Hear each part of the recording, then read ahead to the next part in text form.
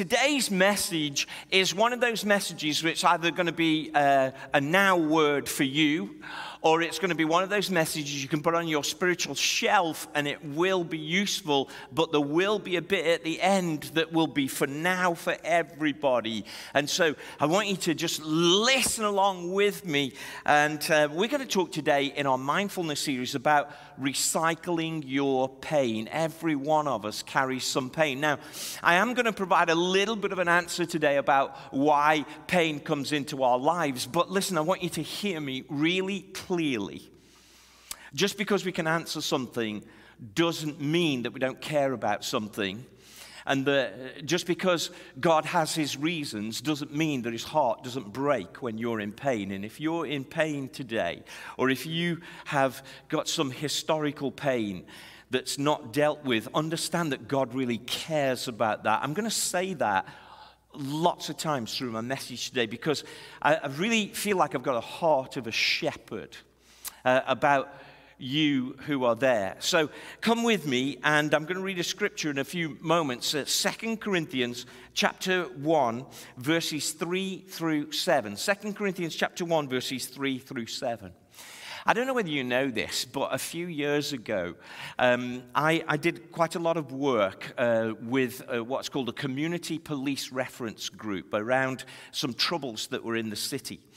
And one day they asked me to go down and to make a video to encourage the police. And they said, please dress a little bit smart because we want you on the video. What they didn't tell me is actually the video was a cover because I was due to meet the Prince of Wales and his wife, who was then Kate Middleton, but I guess she's Kate Windsor now. I don't know what her second name is. But so I met Will and Kate. And it was kind of like a standout moment, you know. I chatted to them, and they knew all about our church and some of the work that we've been doing. Somebody had obviously briefed them, and so I chatted to them. And yes, I just want you to know that they are as good-looking close up as they are in magazines. And it was kind of a bit of an overall moment. And as I came out of the community center, it had all been kept secret. They briefed me what to say and all the rest of it. As I came out of it, Sky News was there, and they were interviewing people and all that, and I walked through the crowd, and I was overcome with grief for my mum. My mother had died 2 years earlier, and even though, those of you know my testimony, I got to lead her to the Lord, but in those moments in life when you just know that would have been something that my mum would have really enjoyed hearing about and chatting about. And I felt like, I know I'd called Kathy and we'd had a chat about it, and that's fine, but I felt like, man, I really miss making that call because my mum would have really enjoyed it. And we all have levels of pain that sit in our lives, either regrets or loss, and we have to acknowledge them. You see, biblical mindfulness is about hearing what God has to say in that moment. Mindfulness is a mature view of life that says, not everything's going to be perfect, but neither do I have to accept everything that comes in my life either. And so you walk this, it's not a tightrope, but it's kind of a pathway of, well, that shouldn't be in my life, but actually that part of my life, it's not perfect, but God's using it anyway. Turn with me to the scriptures, will you, in 2 Corinthians chapter 1, verses 3 through 7. And let's just read a few verses of how Paul received God's comfort. Praise be to the God and Father of our Lord Jesus Christ, the Father of compassion and the God of all comfort, who comforts us in our troubles so that we can comfort those in any trouble with the comfort we ourselves receive from God. We comfort from what we receive. Just as we share abundantly in the sufferings of Christ, so also our comfort abounds through Christ. If we are distressed, it's for your comfort and salvation. If we're comforted, it's for your comfort, which produces in you patient endurance of the same sufferings we suffer. Paul's saying some things that happen to you, actually, you can help other people with them, and we're going to come back to that. And our hope for you is firm because we know that just as you share in our sufferings, so also will you share in our comfort. Paul's words here tell us that we need comfort. And because we need comfort, by implication, he's saying that we will be in pain. And some of the times, what we do as Christians is because we have this view that because we've come to Christ, everything should be perfect, we waste our pain. We don't hear what God wants us to hear through it. And sometimes we battle through our pain, never saying to God, well, what are you saying? Now, let me kind of say that some of us might even say, well, why does God even let us have pain? I thought he, takes away our burdens, takes away our sins. Why should we even have any pain? And in a few moments, I'm going to share a few ideas that Pastor Rick Warren actually said. But let me say this to you. One thing that I have found about when we receive pain is that God allows some pain because he's got more of a plan for us.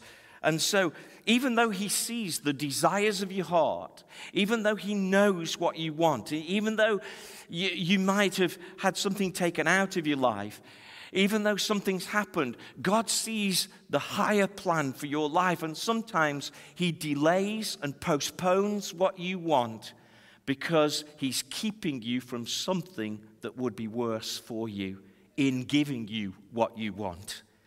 And some of you are praying, you're asking for something, and God's saying, I've got to hold that back from you, because I see something even worse that could come on you if I let that happen.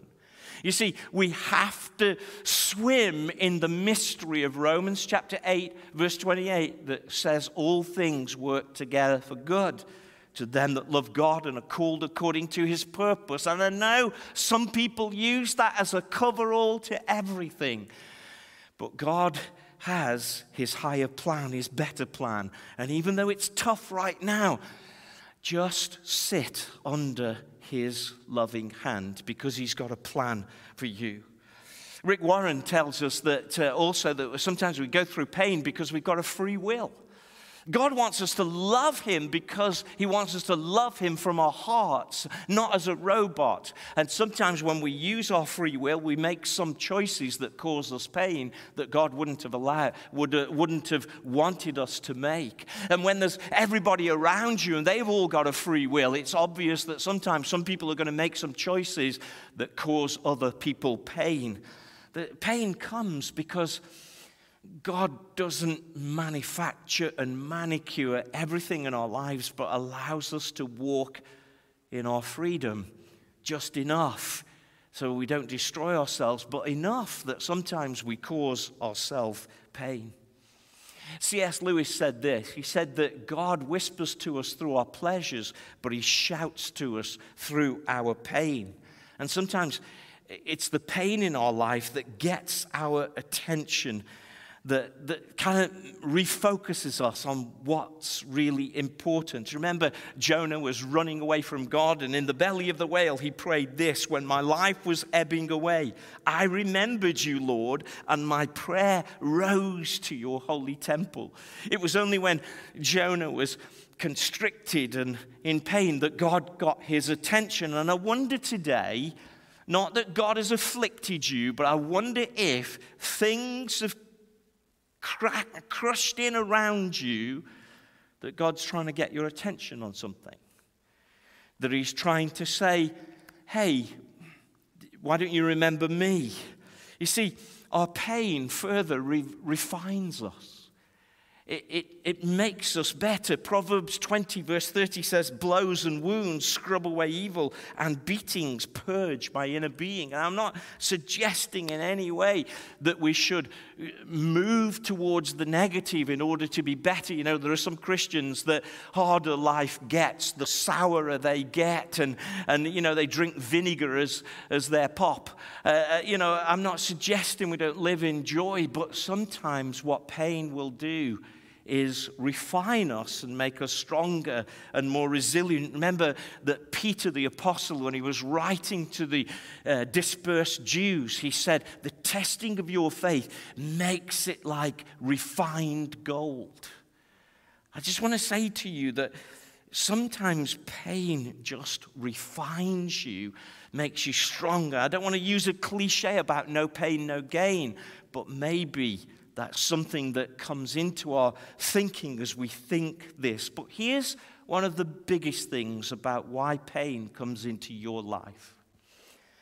Pain grows us so that we can serve others. In this broken world, some people need to hear your restoration story. Some people need to hear how you handled that terrible incident because they are going through that terrible incident. And when you tell them how you went through it, it encourages them and helps them through it. Sometimes God puts pain in your life or allows pain in your life so that you can serve and minister to others when they are going through their pain. This broken world needs your restoration story.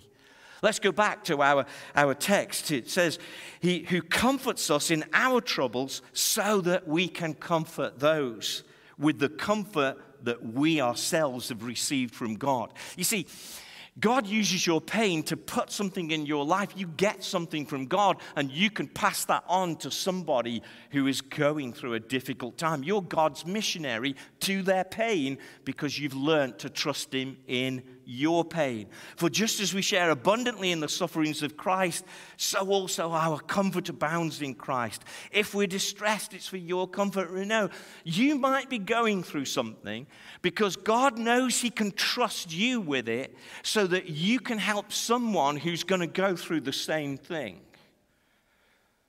Someone needs your story. And that's why some of you are going through what you're going through. Because when God puts this in your life, as the Bible says, it produces in you patient endurance for the same sufferings that we suffer. You are the best person to help somebody with the problem that's like yours. I was brought up by a single parent. I know what it's like to be in a home with a single parent. I can talk about that. And because I've had that experience, I can talk about it. And I understand it and I know it. You're the best person to help a person with a problem just like yours. And sometimes we turn to pastors, we turn to books, but actually, you're the letter of God written to the world, and He's using you to serve others. I do want to say to you, though, that historical trauma and historical pain needs to be acknowledged so that it can be resolved. And it may never be solved, but it can be resolved. Unacknowledged pain will always cause you difficulties later on. Unresolved trauma will always cause you difficulties later on.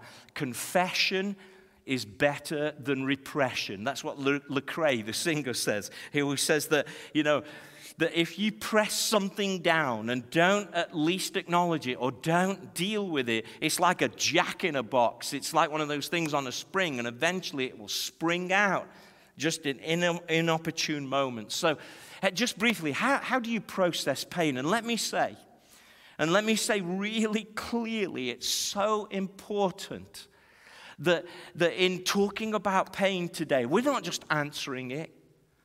We're not just saying, okay, now you've got the answer, so you can move on. Actually, I want to say it to you again. God feels your pain. We hear your pain. And God wants to speak into it and minister to it. And it may not be better just yet, but at least I want to open you up to saying, God, come in. Come into this place where I'm struggling. First of all, if you're going to process your pain, you have to say to yourself, what's it telling you? What do you think it means about you? Does it mean that you're this person? Really? What is your pain telling you? You see, it may not be telling you the right things. I love those songs that we sing.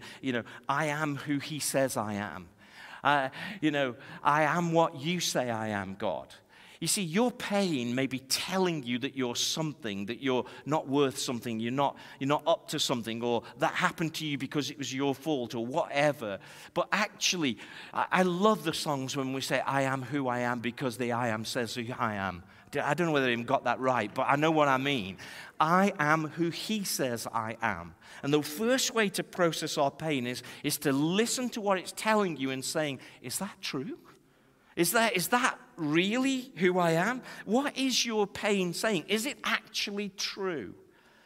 Because often it's not. It's through the lens of tension and warped feelings. Does your historical pain have a major role in your life now? Does it need to take that defining role in your life now?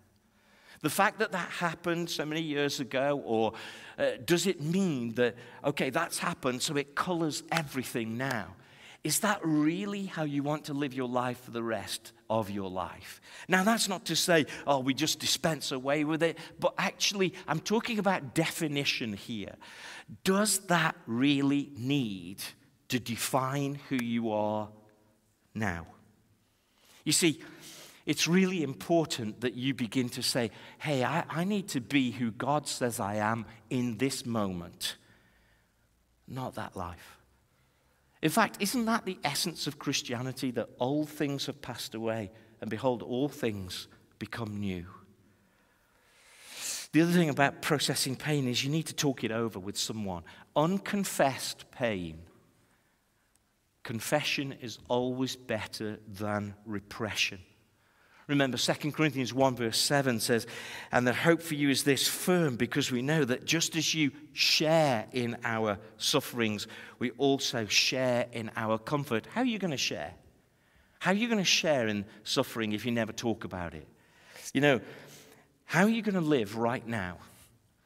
You need to just at least confess it, not in a shame way, but in a say, hey, I'm just acknowledging this, I'm talking this through. And you know what I do? I regularly go for regular health checks on those issues. I check out whether or not I've let something creep in. I don't know, it's time. I just feel like it's time in our church right now for one or two people, instead of sitting in that historical situation, that you begin to process it. You begin to get the biblical mindfulness of saying, what does God want to say about my life now? I believe it's going to speak to you this week through the scriptures or something like that. As you go through your ordinary life, you have to be prepared to build your resources so that you can deal with pain that may come.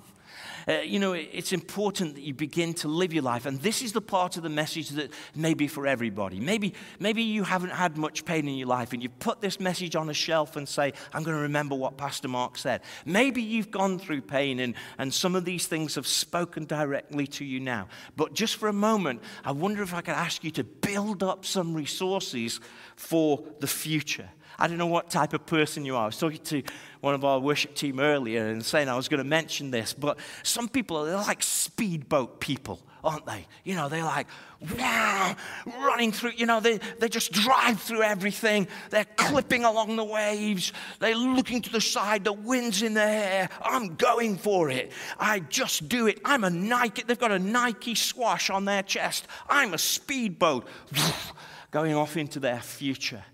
And the trouble is with the speedboat person is that sometimes when they run out of gas, they become like the second person. You see, speedboat people often look at the person I'm about to describe, a raft person. A person who kind of sits on a raft and kind of says, you know what, I'm just going to drift and let it happen. I'm going to go with the flow. And speedboat people look at those people and say, wow, what a waste of time they are. Well, speedboat people are really stressed. Raft people may be laid back. And you may be saying, yeah, I'm a raft person, but you know, it's not really good to be a raft person because you can get blown about everywhere. And the Bible says, don't be blown about by every wind of teaching. You know, so don't be a raft. In fact, when the speedboat person runs out of gas, they've all the time looked across at the raft person and thought, wow, man, they're a waste of time. But when you've run out of gas, you become a raft. You become a speedboat just floating around.